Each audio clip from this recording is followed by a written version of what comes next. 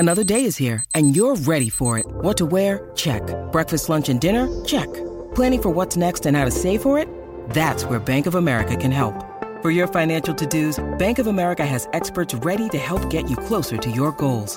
Get started at one of our local financial centers or 24/7 in our mobile banking app. Find a location near you at bankofamerica.com/talktous. What would you like the power to do?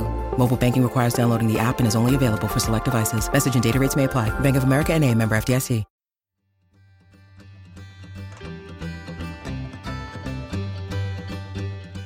Welcome to As a Woman, Fertility Hormones and Beyond.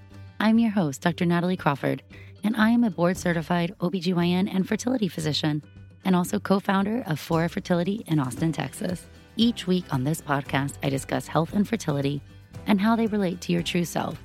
Become a part of the community of collaboration that amplifies others as a woman. I hope you enjoy the episode.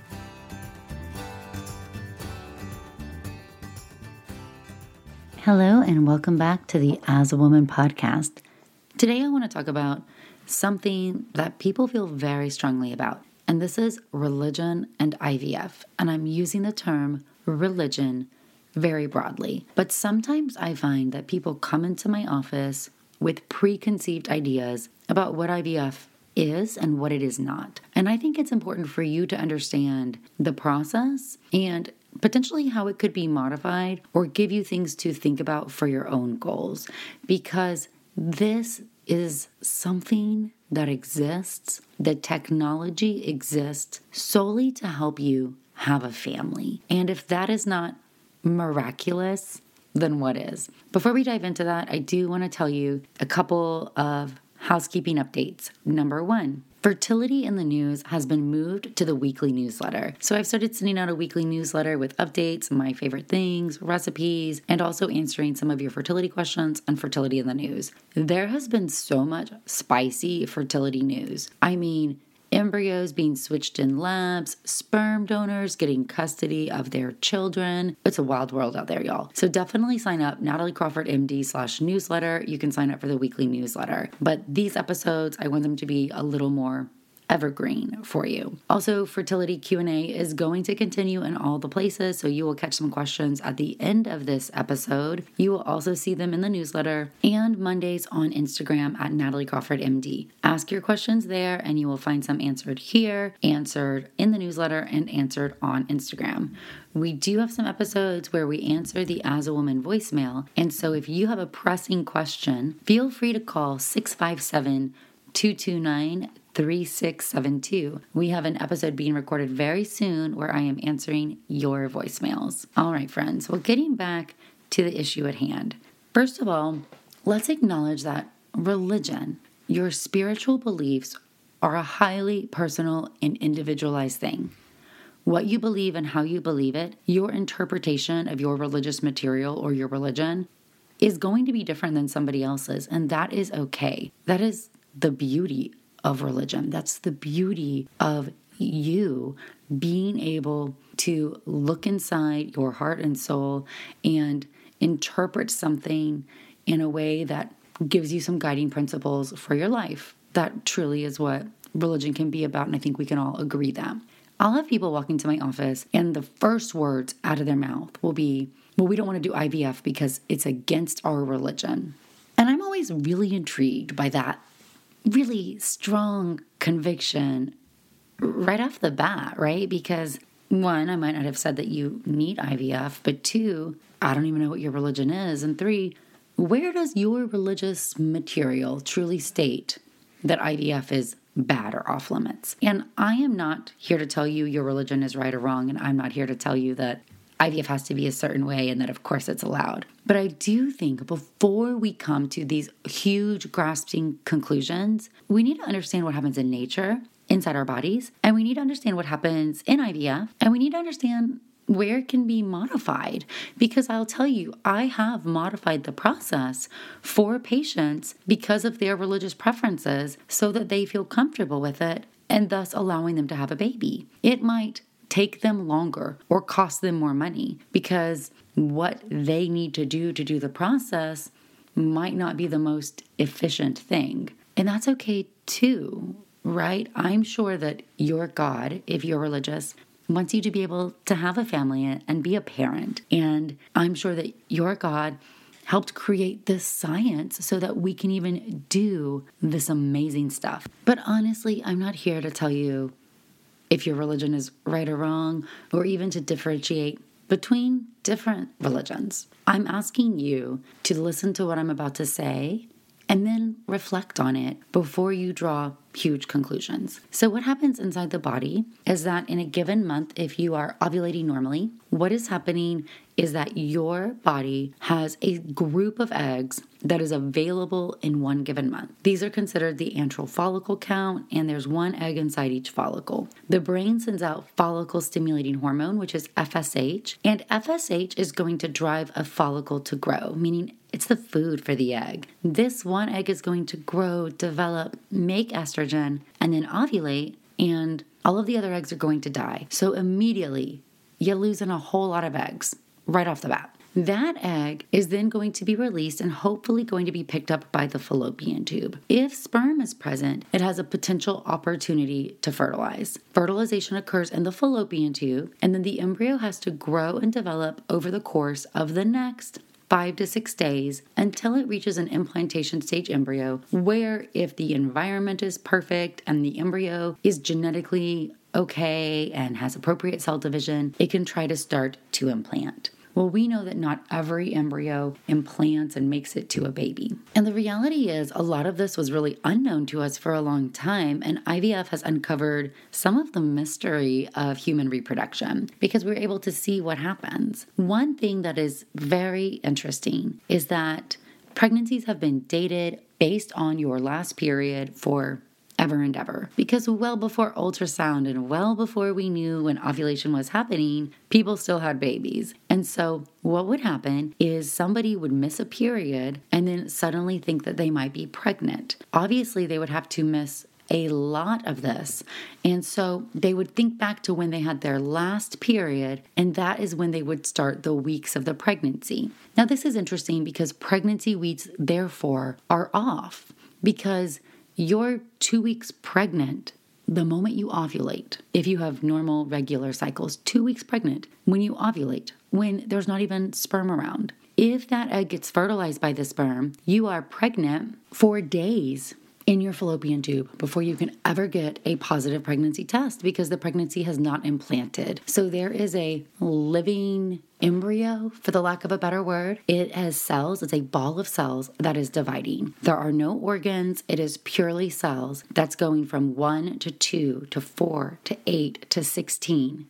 It's doubling and it is expanding as a ball. Around the time that it starts to enter into the uterus 5 to 6 days later, it is now what we consider a blastocyst. And a blastocyst is where the embryo, almost like a soccer ball, all the outer cells are the placenta.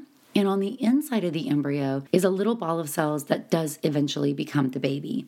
Again, no organs differentiated, no heartbeat, just a ball of cells. This embryo was alive if we consider fertilization the start of life. And yet you had no idea you were pregnant. You can't detect a pregnancy test, and that embryo has not attached into your uterus. And so it cannot survive, right? An embryo needs a placental connection to a uterus in order to get blood supply to survive. And we know that not every embryo will implant. So in nature, there is much reproductive loss. Every egg does not fertilize. Every fertilized egg does not grow to the appropriate stage of an embryo. Every embryo does not implant. And every embryo that implants does not result in a live birth. Why is nature made this way? Because humans cannot have very many babies without high risk of complications. We are not a good species at reproducing. It's really crazy, right? Because we have a lot of risks. Pregnancy is not health neutral. Things can go wrong. And the more pregnancies you tend to have, the higher risk of certain complications.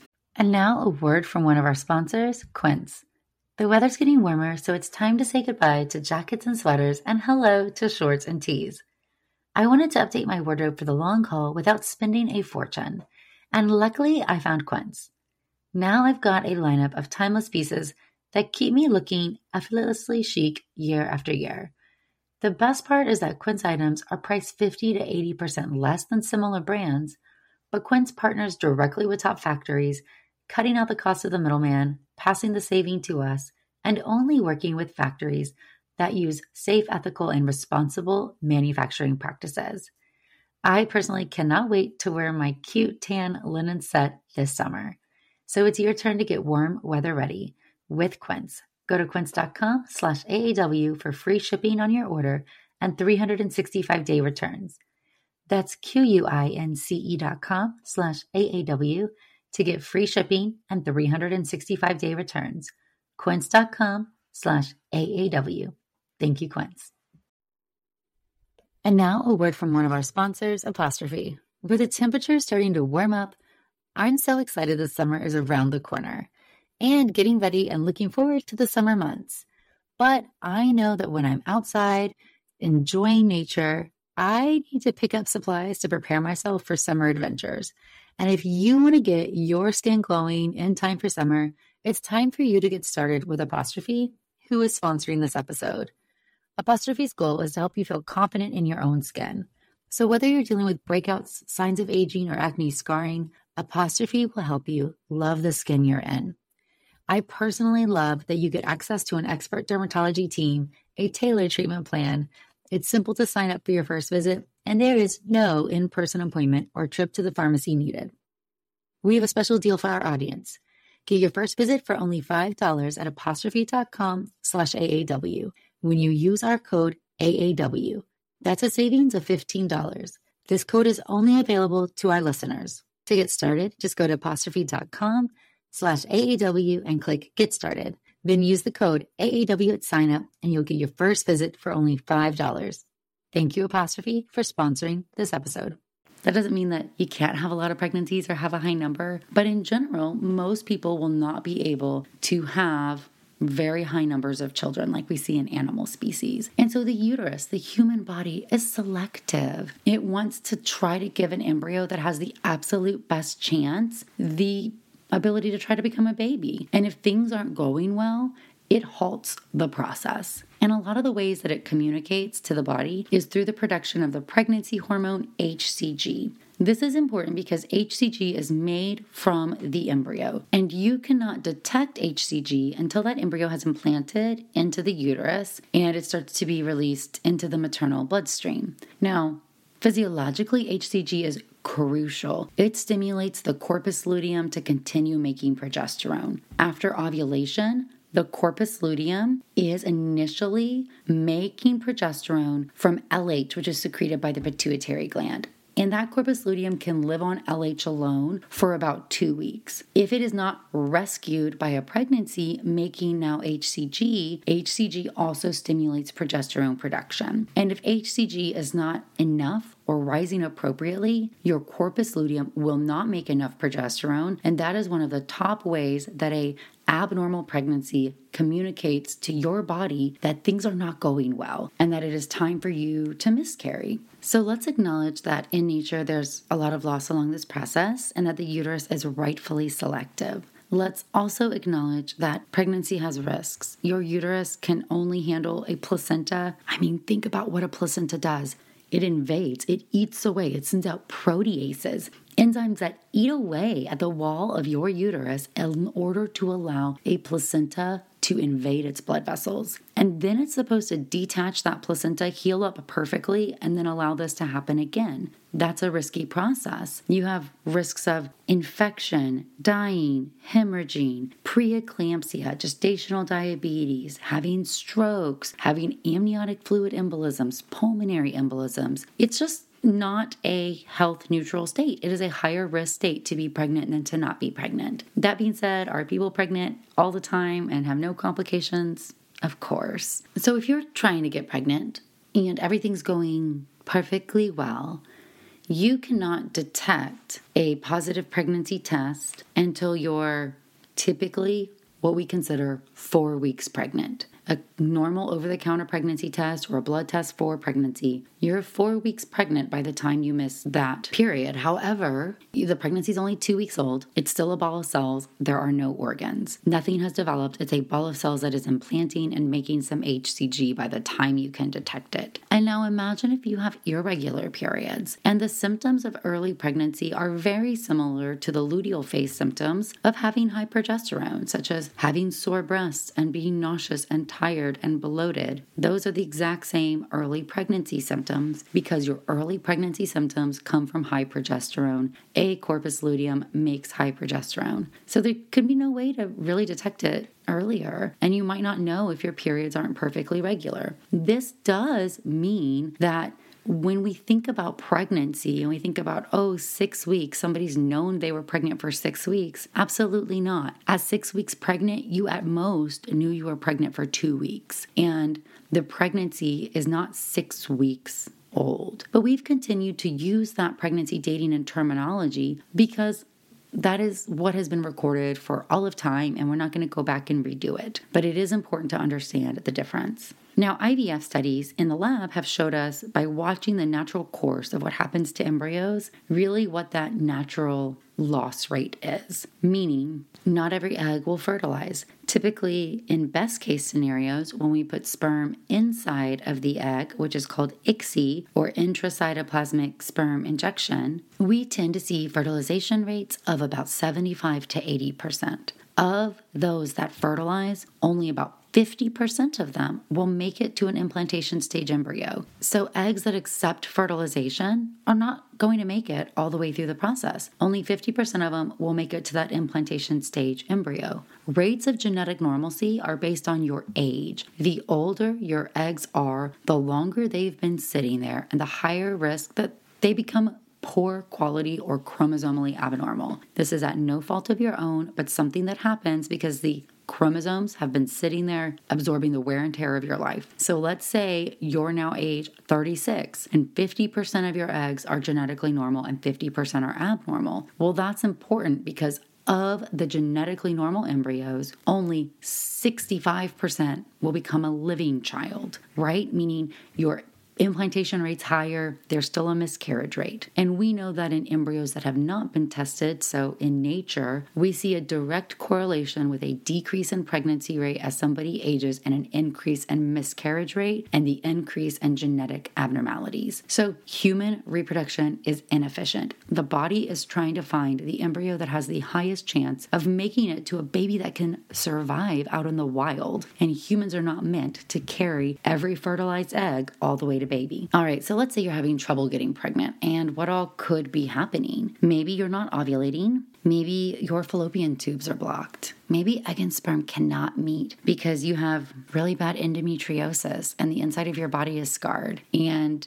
that's not your fault. You did nothing to cause that, but you'll never see a pregnancy because those tubes are completely blocked without the help of IVF. Maybe the male partner has really, really bad sperm counts. Maybe he had undescended testes as a child and had to have surgery to help bring them into the testicular sac. And because of that extra heat exposure, they just make very low sperm counts. Maybe your partner had testicular cancer and had to get chemo or lost a testes. Maybe you had cancer and got chemo as a child and your egg count is really low, or you lost an ovary. Maybe you lost both ovaries and you need to use donor egg. Maybe you lost your uterus after your first delivery because it had cancer or you were bleeding and they had to take it out to save your life. But what if you want a family? What does that mean? And what is IVF and how do we use it in so many different circumstances to help people become parents? IVF is taking 1 month's group of eggs and allowing them to grow. I already told you that nature has one grow and lets the rest of them die. So tell me what's so wrong with allowing a lot of them to grow. I now just gave you more opportunities to have a family. So you take hormone shots that are very natural. FSH and LH, same hormones that the pituitary gland makes, just in higher than normal doses for about 2 weeks in order to stimulate however many eggs you have available in a given month to grow. Now that number is going to be partly dependent on your age and partly dependent on what we call ovarian reserve, meaning everybody is not equal and some people might be young and still running out of eggs. So you might get 5 eggs, you might get 40. But whatever is happening, we're trying to get a group of eggs to grow forward. We then take those eggs out of the body in an egg retrieval. And this is a procedure done under anesthesia where we put a needle through the vagina into the ovaries and we drain out the follicles, and I get test tubes full of your eggs. Now that I have test tubes full of your eggs, this is where things can happen differently. I do not see why anything I have just said should be oppositional by anybody's version of their religion. And maybe it is. But to me, I don't understand why getting more eggs to grow and taking them out of the body is bad.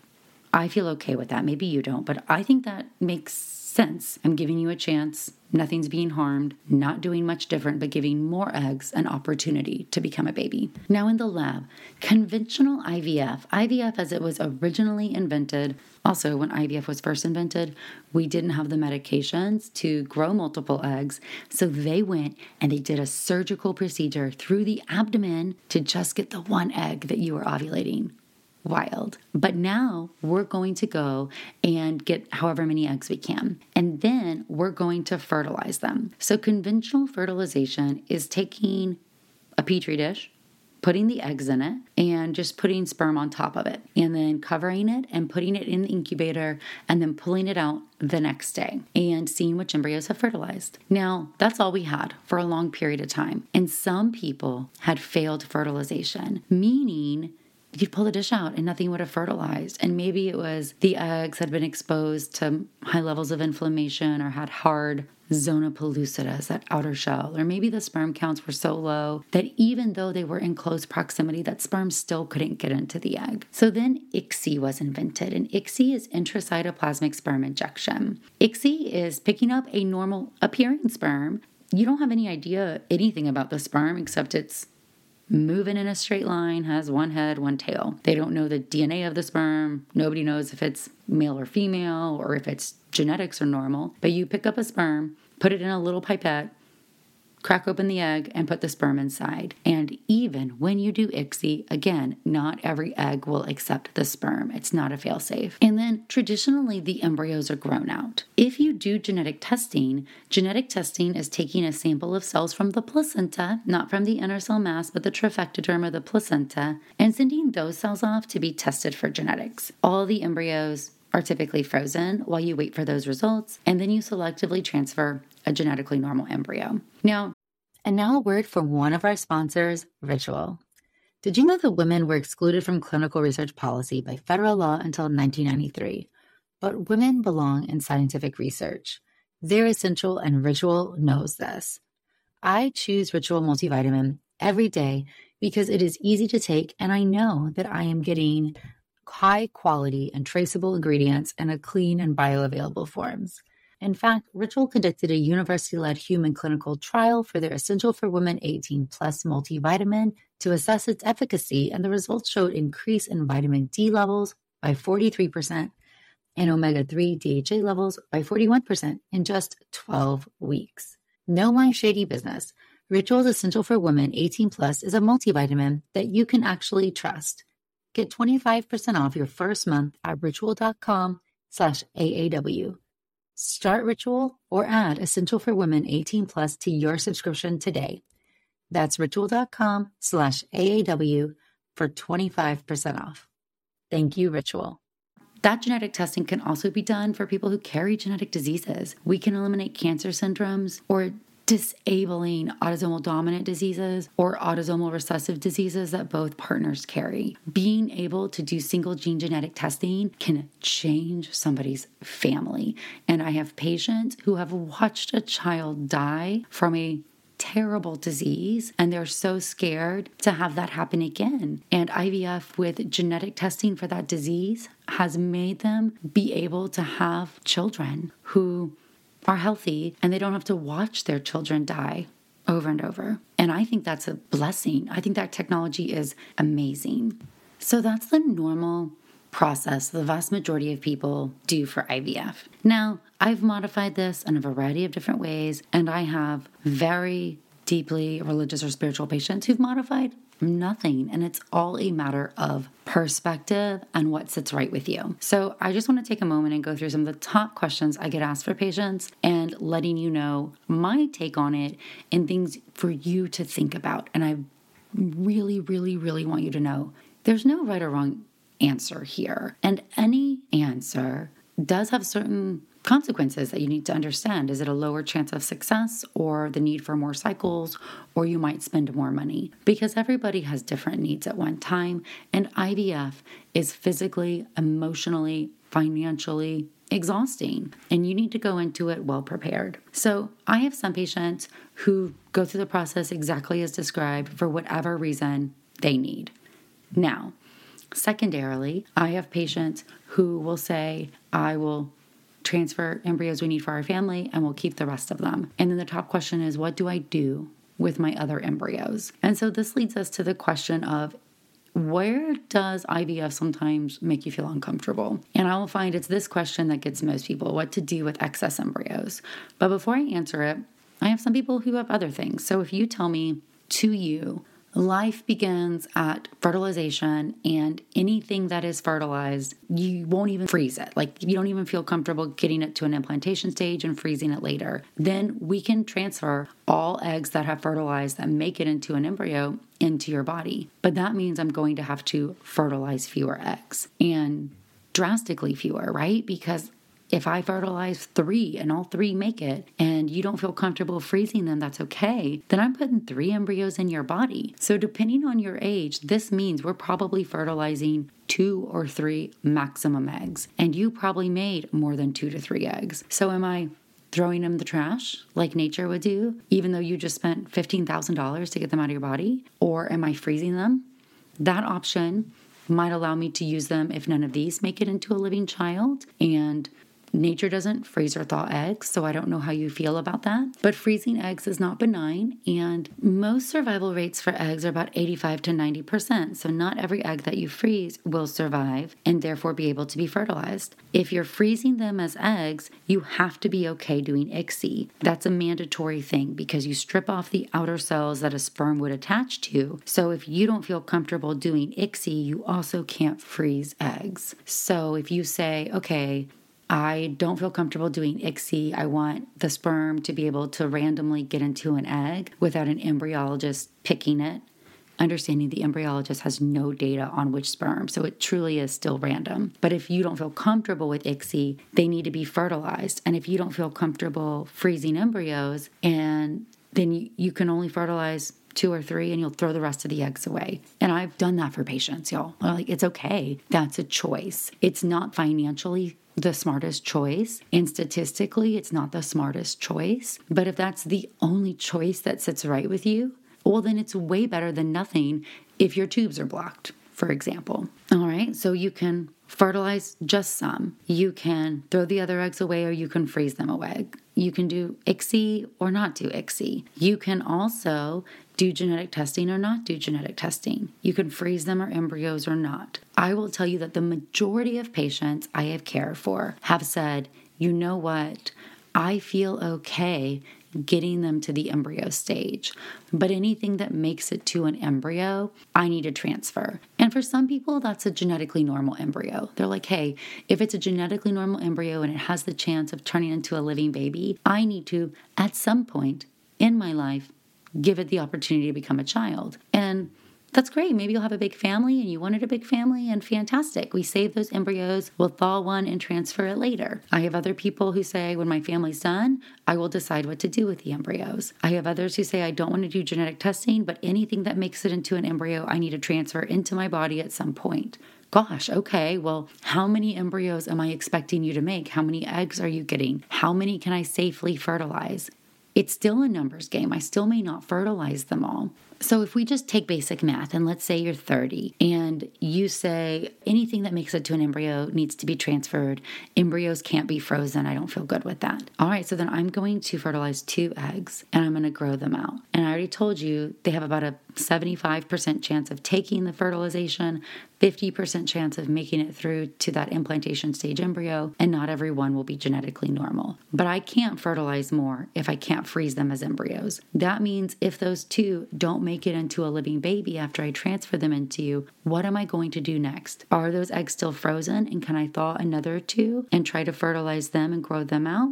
If so, that's an option. I'm still paying a substantial amount of money each cycle of thawing and fertilizing, and much more than I would have had I allowed fertilization initially and had the embryos grow out to the embryo stage. If I feel comfortable making them as embryos and just say, I need to give these a chance at life in my body, that does give us a little more play, because then we can at least get them to that stage. Now, we might have to fertilize fewer, freeze some as a group of eggs. We might still not have the highest success rates. This is going to be highly dependent on your age. But if I'm able to freeze some as eggs, it's not going to be as costly if the group that I fertilized didn't make it into what you wanted for your whole family. And if I can do genetic testing, then we're being the most cost efficient for a lot of people, especially if you're 35 and older, at helping you get to a family in a more efficient and financially easier way. There's no right or wrong in here. I will tell you, when I have made accommodations, I counsel patients really well. I walk them through their exact age, their exact antral follicle count, where the decisions are, and you will have a lower success rate most likely, and you will have to spend more money or do more cycles. The further along you feel comfortable pushing the process, the easier it will be for you. But again, all of these are trying to take something and apply it so that you can have a family, right? The alternative is your tubes are blocked and you can't do anything. So versus just saying, I don't believe in IVF, it's against my religion, I challenge you to say, what is it that I really have a problem with? Do I have a problem with growing more eggs than just one? Because nature loses a bunch of eggs all the time. Do I have a problem fertilizing them or growing them to embryo or allowing them to be frozen? If I plan to transfer them and give them a chance at life later, does that still bother me? The biggest issue for most people is, what do you do with embryos if you have excess? And you might have excess for a variety of reasons, right? Maybe you wanted a big family and you had a terrible birth and you lost your uterus, and you've decided your one living child is going to be your child and you're not going to have more, but you have 2 other embryos in the freezer. And this is a very interesting situation. Number one, I tell all patients the smartest thing to do is to absolutely keep them until no matter what, you would never transfer them in any circumstance. Would you ever use a gestational carrier? What if something terrible happened, a child died? Would you ever consider adding to your family? If so, you should keep them until you cross that bridge. Right now, you can discard them. The body discards embryos every single day, right? Not every embryo implants into the body, so you shouldn't feel bad. But you can also donate them to science or research so that people can learn. And you can also donate them to other couples. This is wrongfully called embryo adoption, but it's really embryo donation. And it has its own logistics, but that option does allow people to become parents too. So there's a variety of different choices out there, and I think none is right or wrong. Embryos can stay frozen for a long time. The longest an embryo has been frozen and become a baby was 30 years. So that was a donated embryo. A couple had embryos 30 plus years ago, had excess, donated them, and then a couple got those embryos and transferred them, and they were able to have a living child. And that is a very beautiful thing. And these are very personal questions about how you feel about it. So my ask to you is to understand that the process is actually really simple, right? I'm going to take 1 month's group of eggs and I'm going to give them the chance to become embryos. Even when I have a perfect genetically normal embryo, only becomes a baby 65% of the time. So there's so much loss in this process. The more embryos I have, the more genetically normal embryos I have, the higher the chance it is that I get you pregnant. And anybody who's gone through infertility or gone through IVF knows how hard this is. I also think it is really important for everybody listening to know you can choose whatever you want.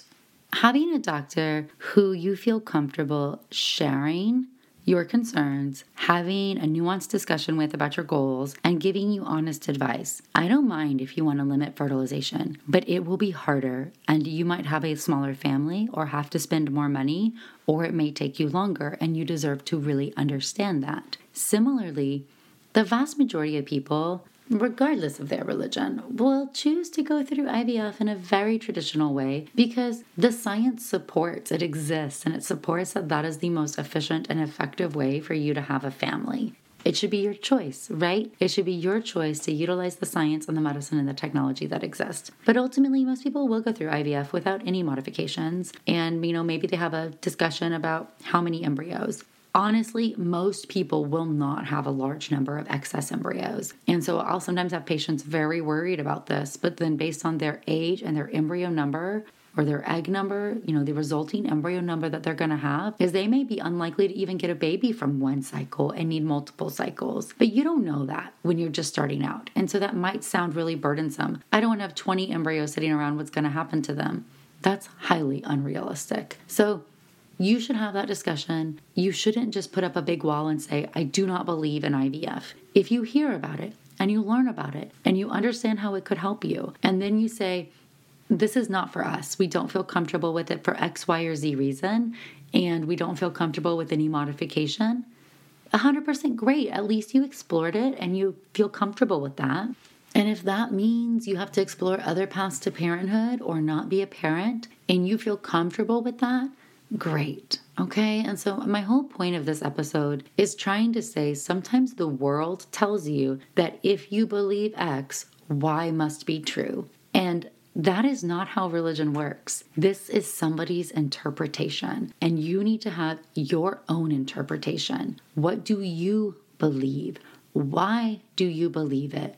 Why is this process challenging those beliefs? And can you make it better, or what can you do? I just want to say a huge thanks for listening to this episode. Obviously, my point is to tell you that so much is really imperfect in human reproduction. And our job as a fertility doctor, or mine, is to help you have a family. And I want to try to do anything I can to get to that outcome. And I want you to feel good with it. So if we need to have a talk about what you feel comfortable with, or let me explain to you what it is, let's chat about it. And you deserve to have that type of relationship with your physician or your care team. I'm going to answer a few questions. So this is For Fertility's Sake, our weekly Q&A. You can ask your questions on Instagram at Natalie Crawford MD every Monday, or you can call the voicemail 657-229-3672.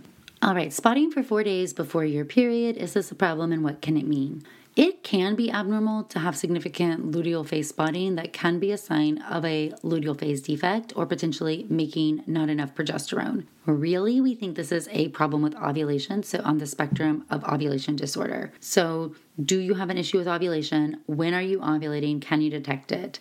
Do you have any thyroid or prolactin abnormalities? Those can also impact ovulation. You don't know that unless you get it checked. Could you have any structural uterine abnormalities like a polyp? A polyp can cause bleeding. So the short answer is I would consider getting this worked up if you're consistently having that spotting, especially if you have not gotten pregnant and you've been trying to. All right, question 2. My friends are starting IVF, and what is the best way I can support? People often don't want to talk about IVF because they feel like they are burdening you. So the best thing you can do is help them not feel like a burden, meaning ask them questions about it. How is it going? Give them an open door to express their feelings without trying to offer solutions. Offer to go to appointments or take down notes or help them hear what their doctor is saying. Offer to give injections if they have a partner and their partner's going out of town. That could be so helpful. Take them to lunch. Try to include them in things and don't leave them out. So trying to just be present can be so helpful for your friend, whether that's a listening ear or a physical body or a distraction. Ask them what they need. I'm having an HSG done soon. Is it painful? Honestly, everybody's experience with an HSG is very different. An HSG is a hysterosalpingogram. This means that we are taking a speculum and placing it in the vagina. We're taking a catheter and placing it through the cervix into the entry point of the uterus, and we are injecting dye into the uterine cavity, distending it, and then pushing that dye so that it moves through the fallopian tubes while we take x-ray pictures. The test tends to be very quick, less than 5 minutes, but the uterus does not like to be distended, nor does the tube. So you feel that, and it often can feel like cramping. I have some patients who say it was not a big deal, and I have others who say it was terrible. So I would say it is a very individualized experience, and we don't know how it will be for you. I often recommend taking Motrin or ibuprofen beforehand, just in case you have some cramping, and then know that you will have some water leakage afterward. And so being able to wear a pad and just know that as you're going on with your day. The vast majority of people tell me it is much less bad than they mentally were prepared. So I want you to think, okay, it could be a bad menstrual cramp, but take some Motrin or something ahead of time. Opinions on metformin for insulin resistance. I really love metformin as an option for insulin resistance. It has been shown to be helpful. It does improve insulin resistance. It can decrease production of testosterone from the ovaries. It can help you respond to medications for ovulation induction better and can decrease the risk of ovarian hyperstimulation. So metformin has a lot of really nice uses. It can also have some side effects. So when I prescribe it, I usually titrate it up. I don't put everybody on it. So if somebody doesn't have frank insulin resistance, I will often try inositol first. But for certain people, metformin really is indicated and will do the best. So it's a frequent medication that I use. All right. And at what point should a PCOS patient see an REI? So if you have PCOS, there can be different reasons to see a fertility doctor, but one of the top ones is because you are not ovulating. And you know this because you're not having regular predictable periods. If you are not having regular predictable periods, you have no length of time that you need to wait. Just come in. Come and see us. Get an evaluation done. A lot of patients will need ovulation induction, and you deserve to get that started when you're ready to have your family versus waiting. If you do have regular periods, then you want to come see an REI at certain time periods. So one is going to be if you're less than age 35 and you've been trying for a year, or if you're over age 35 and you've been trying for 6 months, or you're 40 when you're ready to get pregnant. It is never wrong to see us and get more information and get testing done so that you know what you are dealing with. Okay, you guys, I appreciate you so much. Thank you for being here. Again, you can ask your questions every Monday on Instagram at Natalie Crawford MD or sign up for the newsletter, nataliecrawfordmd.com/newsletter. Thank you, friends.